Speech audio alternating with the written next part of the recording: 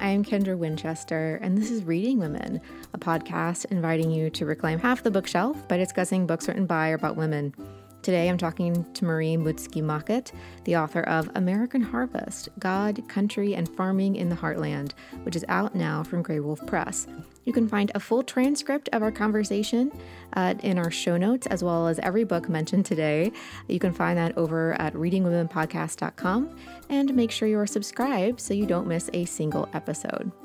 So today I'm talking with Marie about her book, and as many of you know, I've been looking for more books about the middle of America, about the heartland, the Midwest, Appalachia, places that we often don't see covered in a lot of the books out there. And so when I saw Marie's book, I was so excited to be able to pick it up and to read it and to see her perspective as a secular, non-religious person heading into the heartland with a group of evangelical wheat harvesters as they travel through the middle of America for 4 months. And so this book also looks at, their faith and what that faith looks like and the kind of portrait of evangelical Christianity and the different denominations within that and her experience going into these different religious services and how they all look so different and how she learned so much about that. It's also about where our food comes from. Marie's family has a farm in Nebraska where they grow wheat, and so Marie looks at wheat and what kind of wheat they grow and the history of that. And I felt like she did such a good job of balancing all of these different topics within a single book. I listened to the audiobook and she reads it herself, and I absolutely loved that experience. So I would also recommend the audiobook if that is something that you enjoy as well. So Marie Mutsuki Mockett is the author of a novel, Picking Bones from Ash, and a memoir, Where the Dead Pause and the Japanese Say Goodbye, which was a finalist for the PEN Open Award. She currently teaches at St. Mary's College in California, and she currently lives in San Francisco. So I really love talking with Marie, and the time just flew by, and she's a joy to chat with. So here's my conversation with Marie Mutsuki Mockett.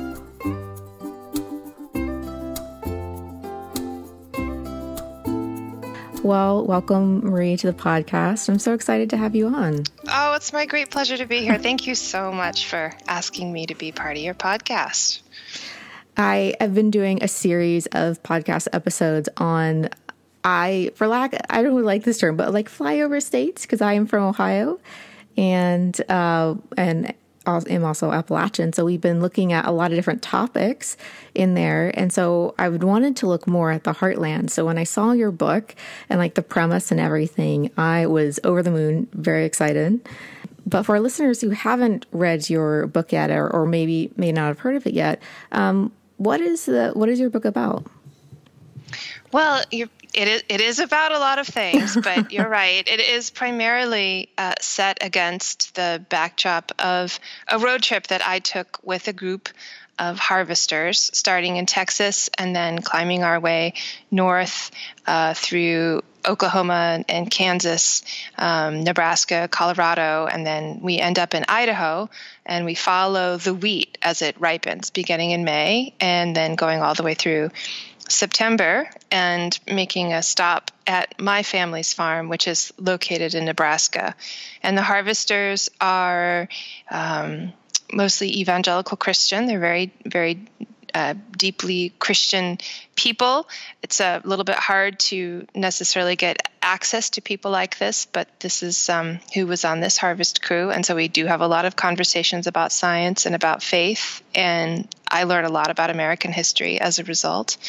And this is all in the service of learning where our food comes from and getting the wheat out of the field in time for it to be put in storage so people can eat it later on. Yeah.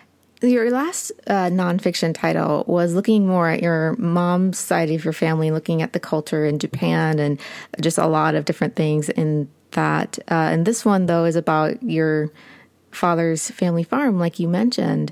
What inspired you to then go from, your previous book to tackling this topic? Well, there were a number of reasons. I've written two had written 2 books before this, and both were set in Japan and really required a lot of Japanese language skills and contact with people in Japan and traveling to Japan.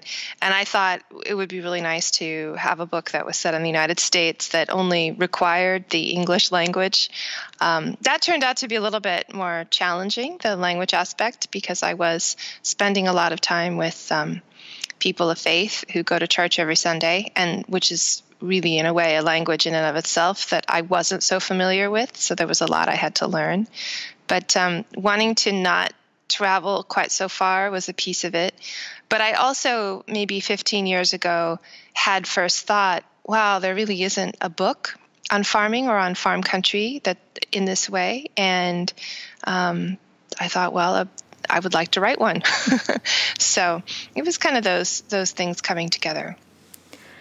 I really loved reading about farm country, and someone who's on a very strict medical diet. I've had to do a lot of research about food in general and just a lot of my own, reading. So I've come to really love books about food and where food comes from, especially here in America.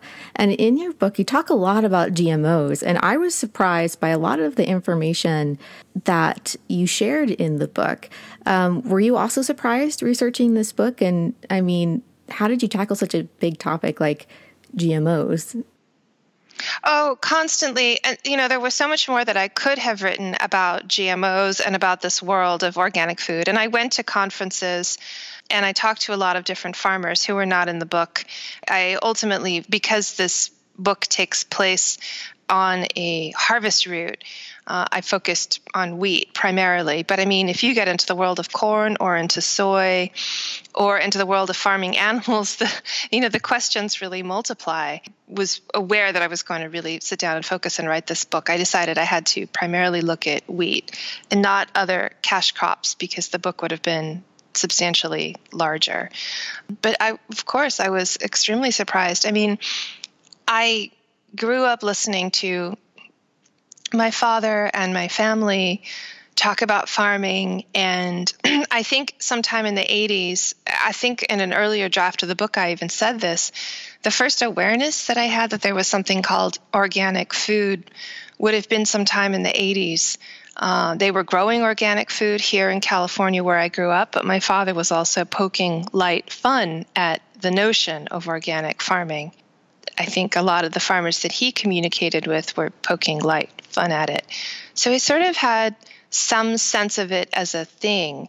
But then when I was living in the city, and I was living in New York City for a really long time, I was making my decisions about food based on what I saw in stores, what I heard people talking about, and then occasionally what I would read in the newspaper. And the message was, for me, very simple, that organic food was what I was supposed to buy and what I was supposed to eat.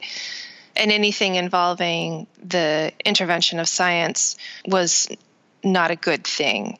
And I knew that there was something about my attitude toward food that didn't align with what my father thought, but I didn't know what that was. I hadn't really investigated any of it. So the more that I read in writing this book, yes, the more surprised I was. And I think there are so many things that are alarming about the way that our food is made and packaged and transported. There are also things about it that are extraordinary. And most of the people who I met, are people who, this is very hard work. Food production is very hard work. Agriculture is very, very hard work. But most of the people that I met were really sincere in their desire to make good food and do a good job. And so I did feel like that was something that was really important to convey.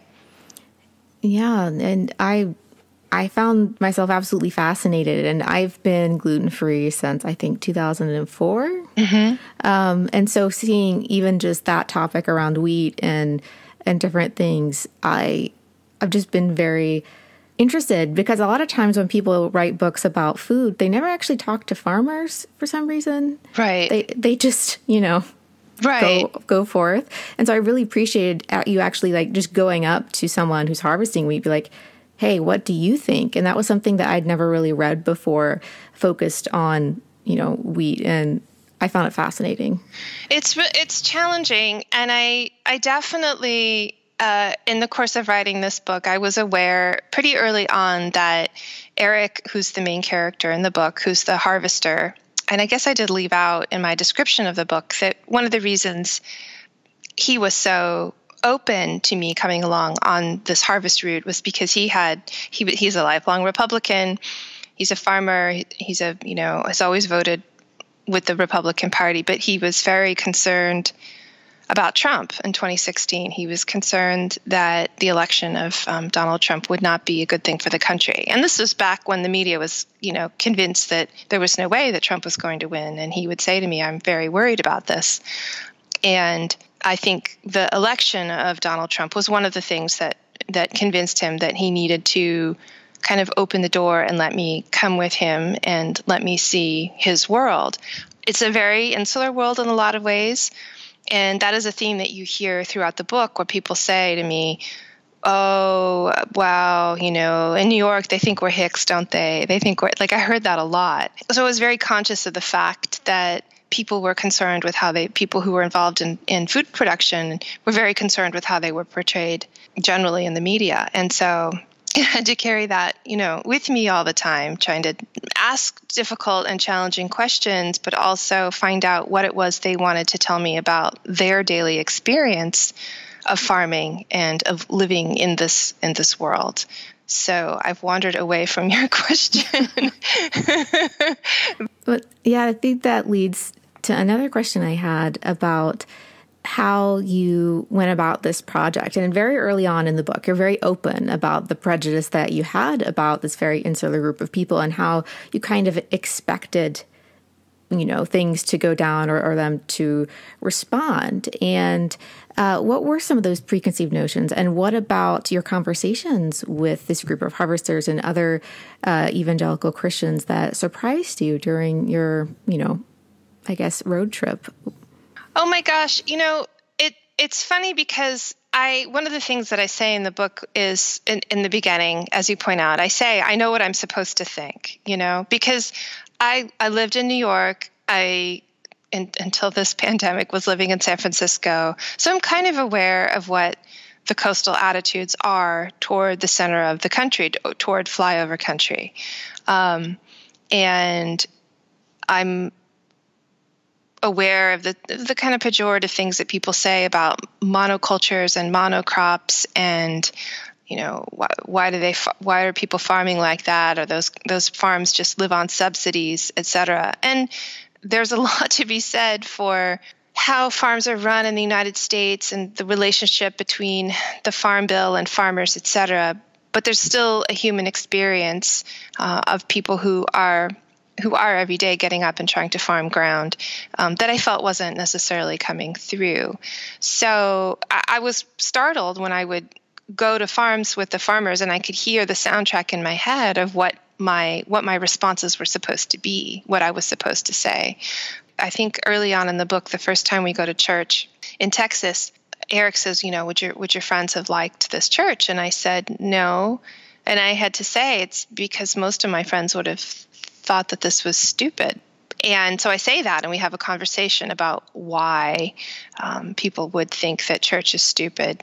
And that then put me in the position of needing to, think why somebody might say that, and specifically what the issues are in church or in the clash between our cultures that would render that judgment.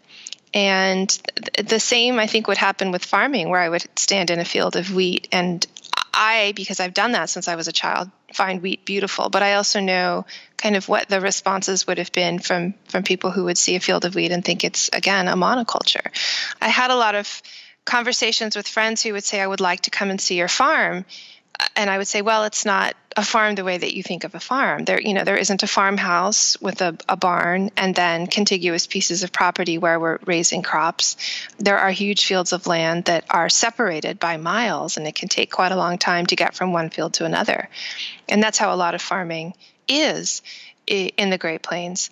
But that's hard for people to understand. And so, I had to sort of process all of that information as I was writing the book so that I was being open to the information that was being given to me, but also explaining what I was seeing so that people who had never been to this part of the country and paid attention to it could see it and understand it, and then hopefully appreciate it.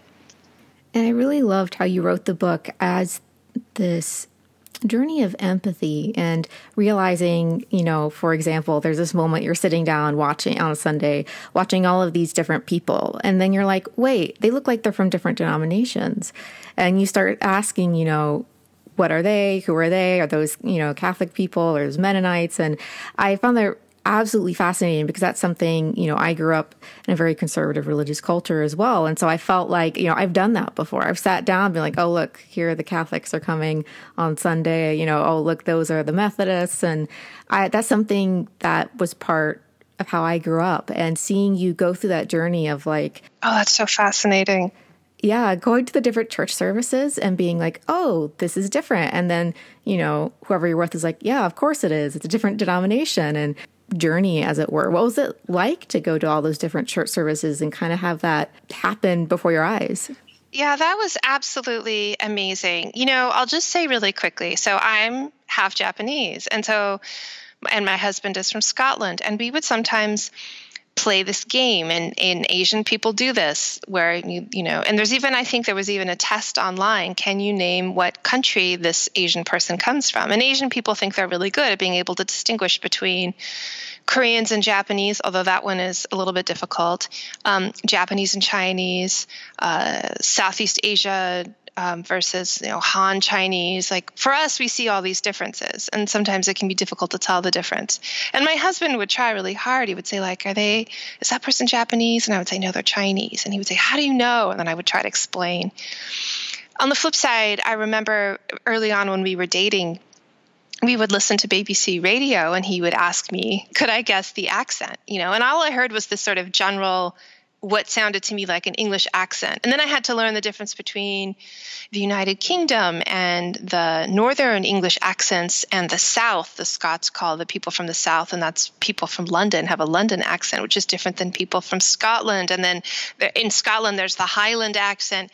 And then you get into the Commonwealth and people from South Africa versus New Zealand. And he could hear all of these differences, that were, over time, I got better at identifying. Well, so there I was in the middle of America with Eric, the harvester, who's been traveling through the United States for 30 years.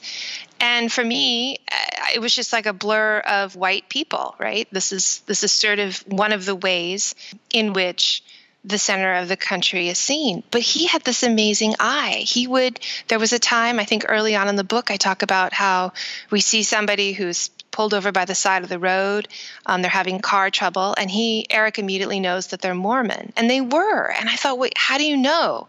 And he would sort of say, well, they had that Mormon thing. And I would think, what's the Mormon thing? I didn't even know what the Mormons were, And I did have some exposure to Mormons as a child because my father had a friend who was a Mormon who we would go see sometimes. But I thought, what is he seeing that I'm not seeing? And that became interesting to me because that's part of the human story. And there's a scene in the book where we are getting an experimental combine delivered to us by the International Harvesters Company, which develops these extremely expensive, super sophisticated pieces of equipment called combine harvesters. And a guy has driven a truck, and we're picking up the combine somewhere in Oklahoma. And he just looks like a guy, in a flannel shirt with like a cap. And Eric runs over and says, you have to listen to the way he talks, listen to his accent. Because Eric sees something unusual about this person. And so I went over and talked to him. And we're talking a little bit, and then Eric comes over and says, do you hear his lilt? Well, we have one guy on our crew. In the book, I think his name is Georgie, and he's an old order Mennonite who has graduated from 8th grade, not gone on to high school, who has a similar sort of lilt. And it turns out the truck driver ran away from an extremely conservative I think, Amish community and had started his life over kind of incognito in Oklahoma. And Eric could figure this out based on the guy's accent. And so that's just one of the details of how it taught me how diverse the United States is. And you're right, there is a scene where we're sitting in a Brahms diner. Most of the time we had our meals in the trailer, but on Sundays we would have lunch after church at different eateries across the United States. And Eric began to, pick out the people who were Mennonite, and then old order Mennonite, and then like very conservative Mennonite, and then people who don't go to church. And they did start to look different to me. It was an extraordinary experience and such a huge gift. And I feel better able to relate to more diverse people. And I think that's always a gift when that happens. And in the process of doing that, of course, we had conversations about how different waves of immigration came into the United States. So my understanding of the, what we call the settlement of the United States deepened, which also has a very sad history too, a difficult history.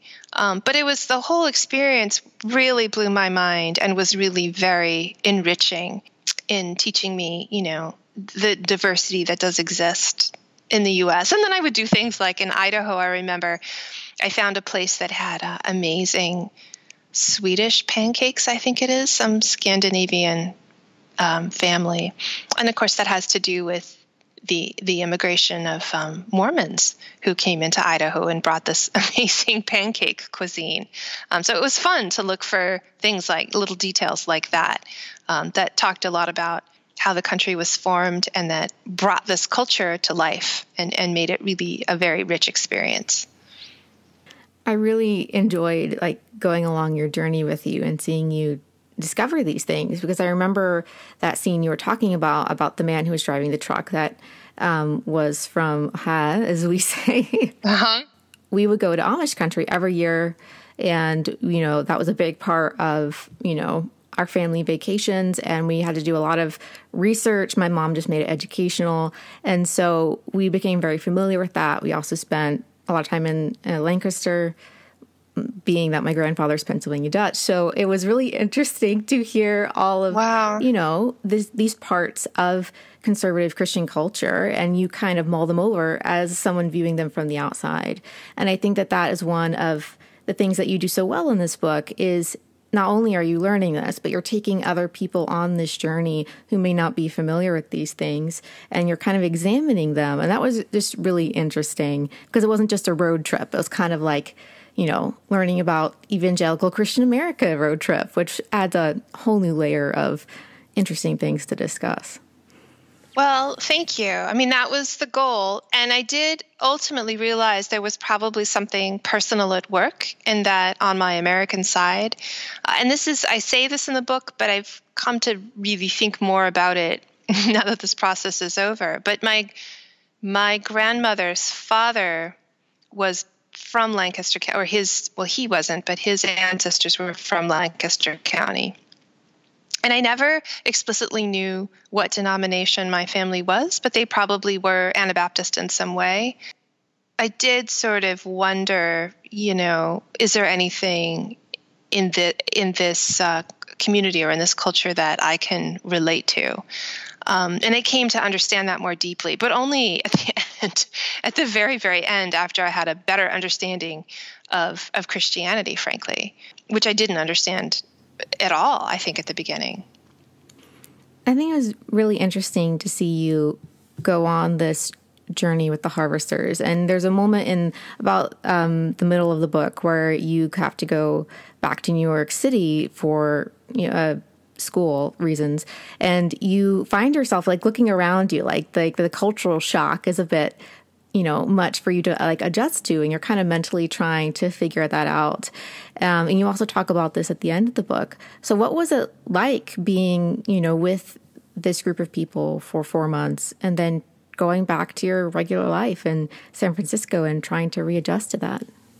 So I think I'm forever changed by this experience on so many levels, because one of the points that the book makes is that it's really important that we pause and take time to understand other people's stories.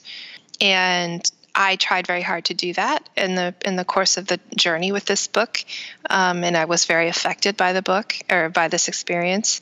And my view of how the world works and how history works is forever changed as a result, of what I experienced. And there are things that I experienced that I didn't learn in school.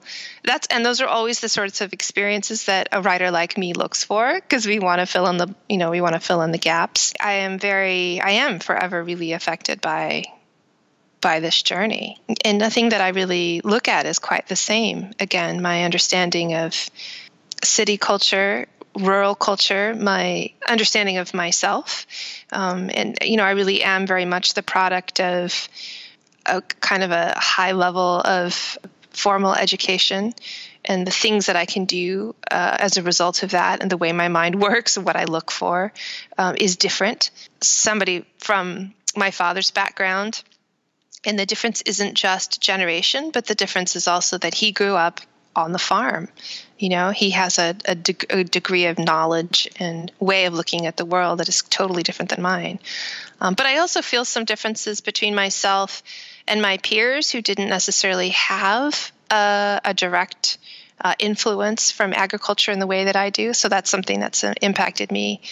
I think spending time with people who relayed the experience of Christianity to me at all different levels. I mean, people in this book, they're people who go to church because that's what you do, and they unquestioningly go to church, and because that's just what's done, to people who really wrestle with faith, to people who question.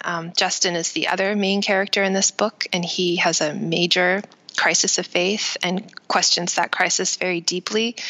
Which was helpful to me as a writer, because he would break down what evangelical Christianity is for me, so that I, from the outside, could gain an understanding of it through his eyes. And my understanding of that was very deeply affected. And that's a huge gift, because most of the time when we read books about religion that talk about evangelical Christianity in America, and they're books that we quote unquote respect by scholars, they kind of look at it outside, examining it as though they were looking at the mechanics of a clock. But for a person who is a Christian who's experiencing Christianity, they're not experiencing it as like the mechanics of a clock. It's a living experience. And so the chance to have that, that's extraordinary. I think that was a huge gift. And then realizing that there were people throughout history who had this experience, which impacts the way that our history is today, was also a huge gift that, again, has forever changed the way that I see everything. I really love Justin for that reason, and the way that he would be like, these are my people. I know them. This is how they are. And he would just break it down for you. And I'm like, I've met him somewhere, like in my life. It's so interesting. Yeah, he's an amazing person. He's a really amazing person. And I really appreciate how you examined how the narratives that non-religious liberal people tell themselves about Christianity. There's this quote that I flagged, and at the end you say, there is a narrative we follow in the secular world about how someone goes from being an evangelical Christian member of the, air quotes, modern world. And in that narrative, the Christian realizes that the Bible is full of inaccuracies and realizes many of its treasured beliefs are false. And what you look at the end of the book is those in-between spaces, the people who, like Eric and like Justin, who are kind of more middle of the road in the sense that there is no big either or. There is still space for their faith in their life somewhere. They just have to figure that out. And that's something I really appreciated, because whenever I have conversations with people about my background or anything like that, they always assume that I've like seen the light and converted almost to this liberal idea of what life should look like. And so I always found it interesting having those conversations. But you kind of do that at the end of the book, and it was such a, I don't know, I underlined so many things. Oh, I'm really gratified to hear that. One of the things that I think a lot about is what is it that we think the default narrative is.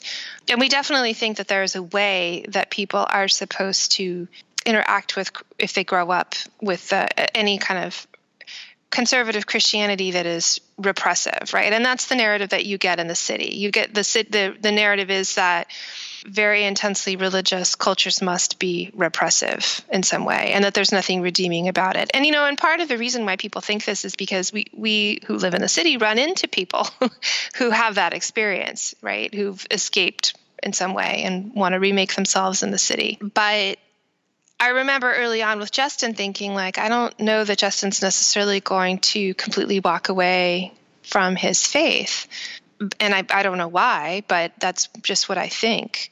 And I think to say that people don't turn away from their faith because they can't escape the brainwashing, which is sort of the standard judgment that's leveled, I think, against people of faith, is wrong. So there must be something in the basic assumptions that I have about what's going on that is also incomplete. I also say that about science, right? Where there are things in science that we can't account for, like there's the particle wave experiment that I described briefly, where we don't know at the quantum level exactly what happens.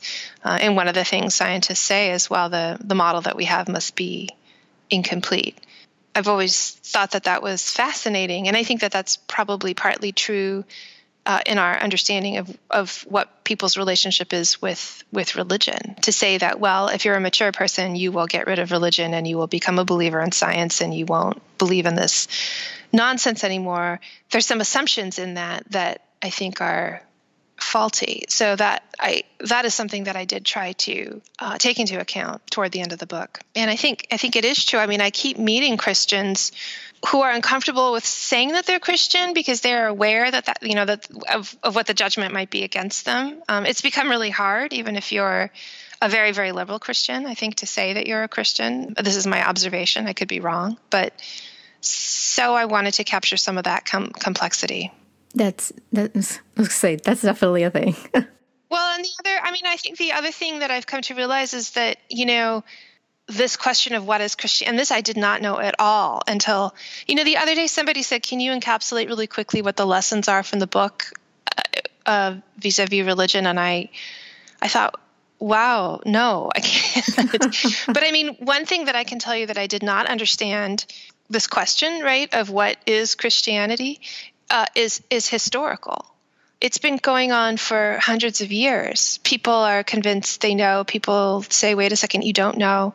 And that very basic lack of understanding is one of the things that led to the Reformation, right? Where there were people in Europe who said, wait a second, this thing that we're practicing through the Catholic Church is not what Christ meant. So here we are hundreds of years later, still having this same argument.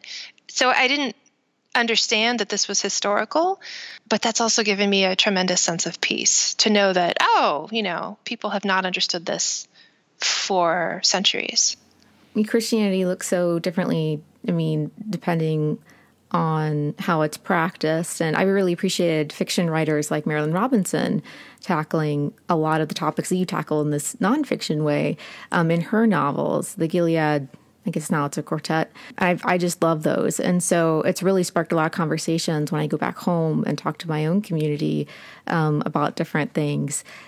One of the things I really love is that you have respect for different expressions of faith, right? And so you go to so many different churches and you go in and you're not going in trying to change people. You're more like trying to remain this observer. And so it was really interesting. Like, there is a girl who asked you some questions about like doubting her faith. And you're like, well, I don't feel comfortable telling you anything. And then Justin's like, she was asking for help. Like she was, yes, reaching out with an olive branch or whatever to try to have some of her questions answered.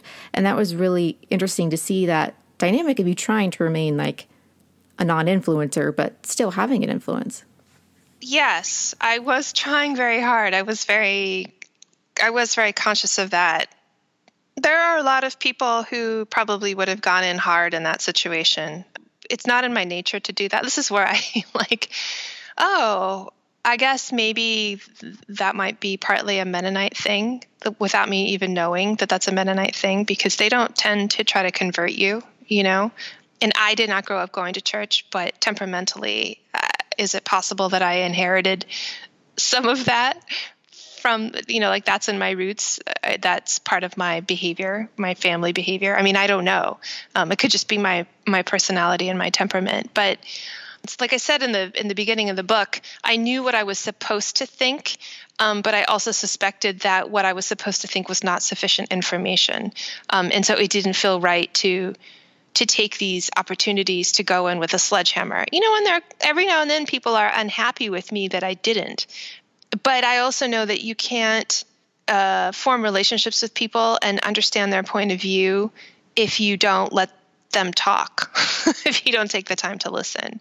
And there are some, especially toward the end of the book, there are some moments that are really deeply uncomfortable where it's hard for me to, where it becomes kind of clear, I think, where there are places where we do sort of need people who are ethical and want to do the right thing, where people do need to take a stand.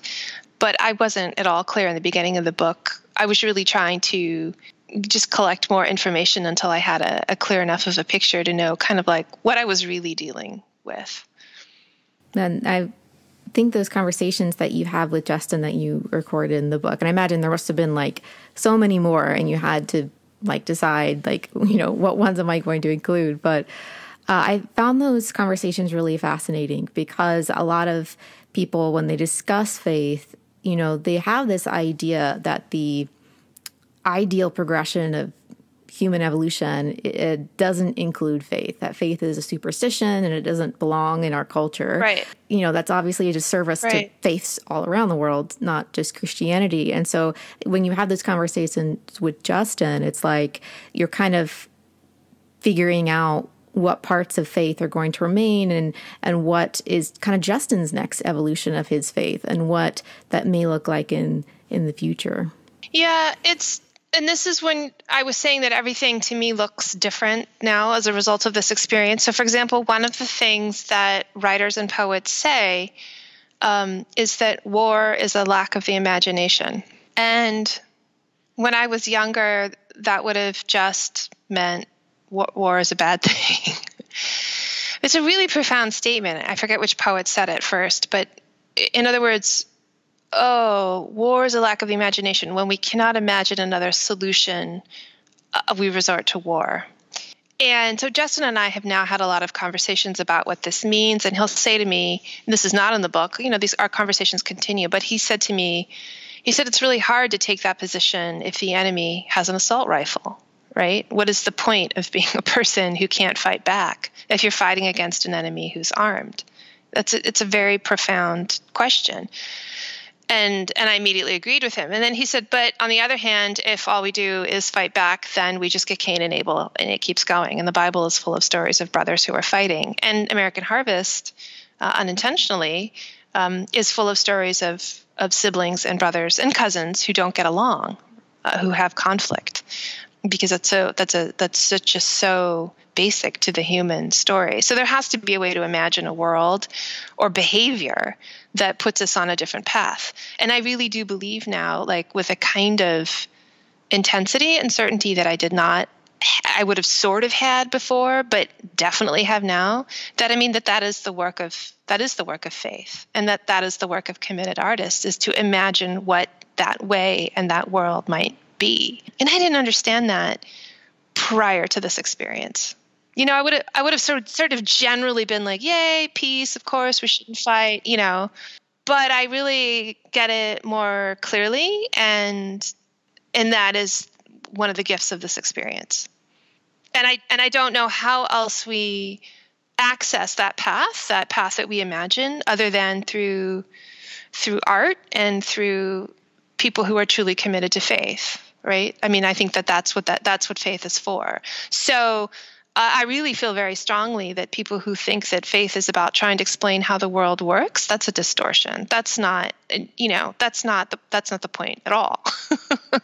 The point is to sit very deeply with how can we create this world where we don't go around killing each other.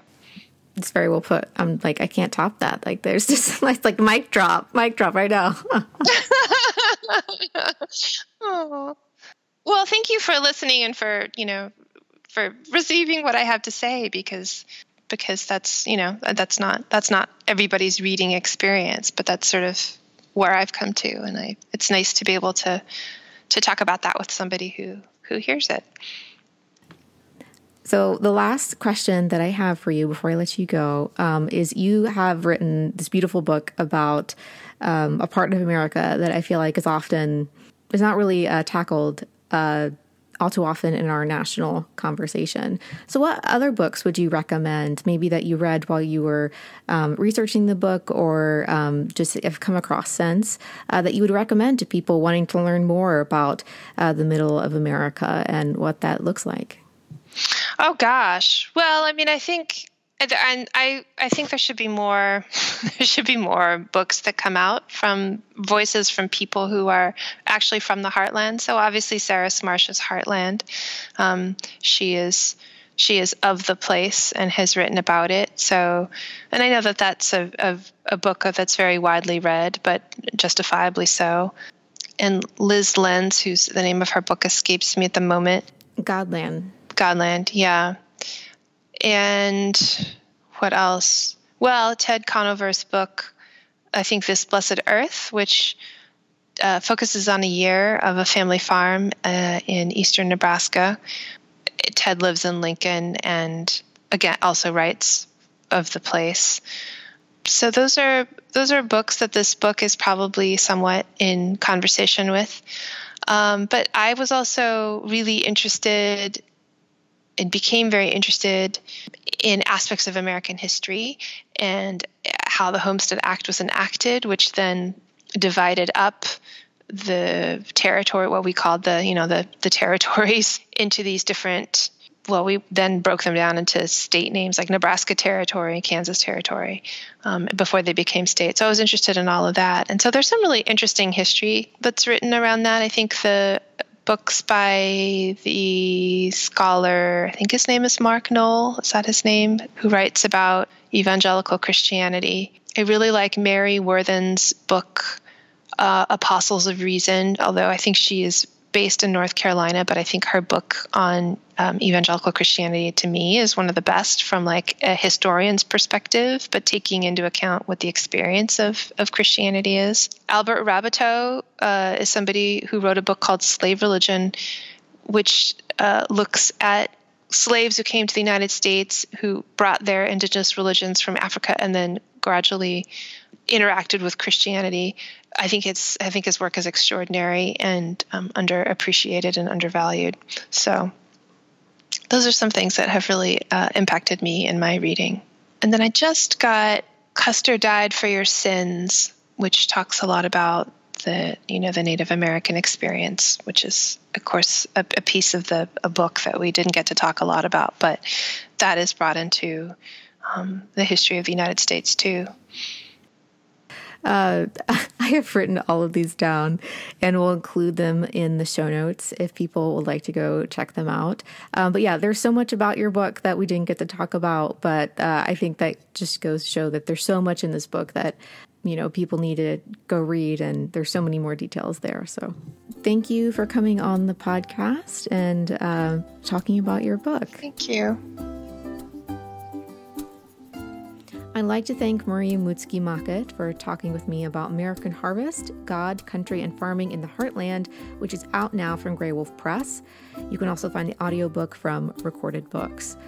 You can find her on her website, mariemockett.com, and of course, all of Marie's information will be linked in our show notes. I'd like to say a special thank you to our patrons whose support makes this podcast possible. You can find Reading Women at readingwomenpodcast.com and on social media at The Reading Women. You can find me at KD Winchester. And that's it for now. Thanks for listening.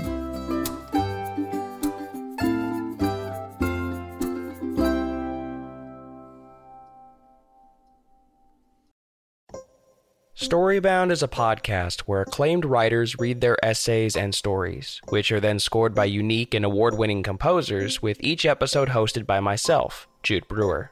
With Storybound, you'll find a whole array of genres and musical styles, some painful yet sweet, or hilarious yet tragic.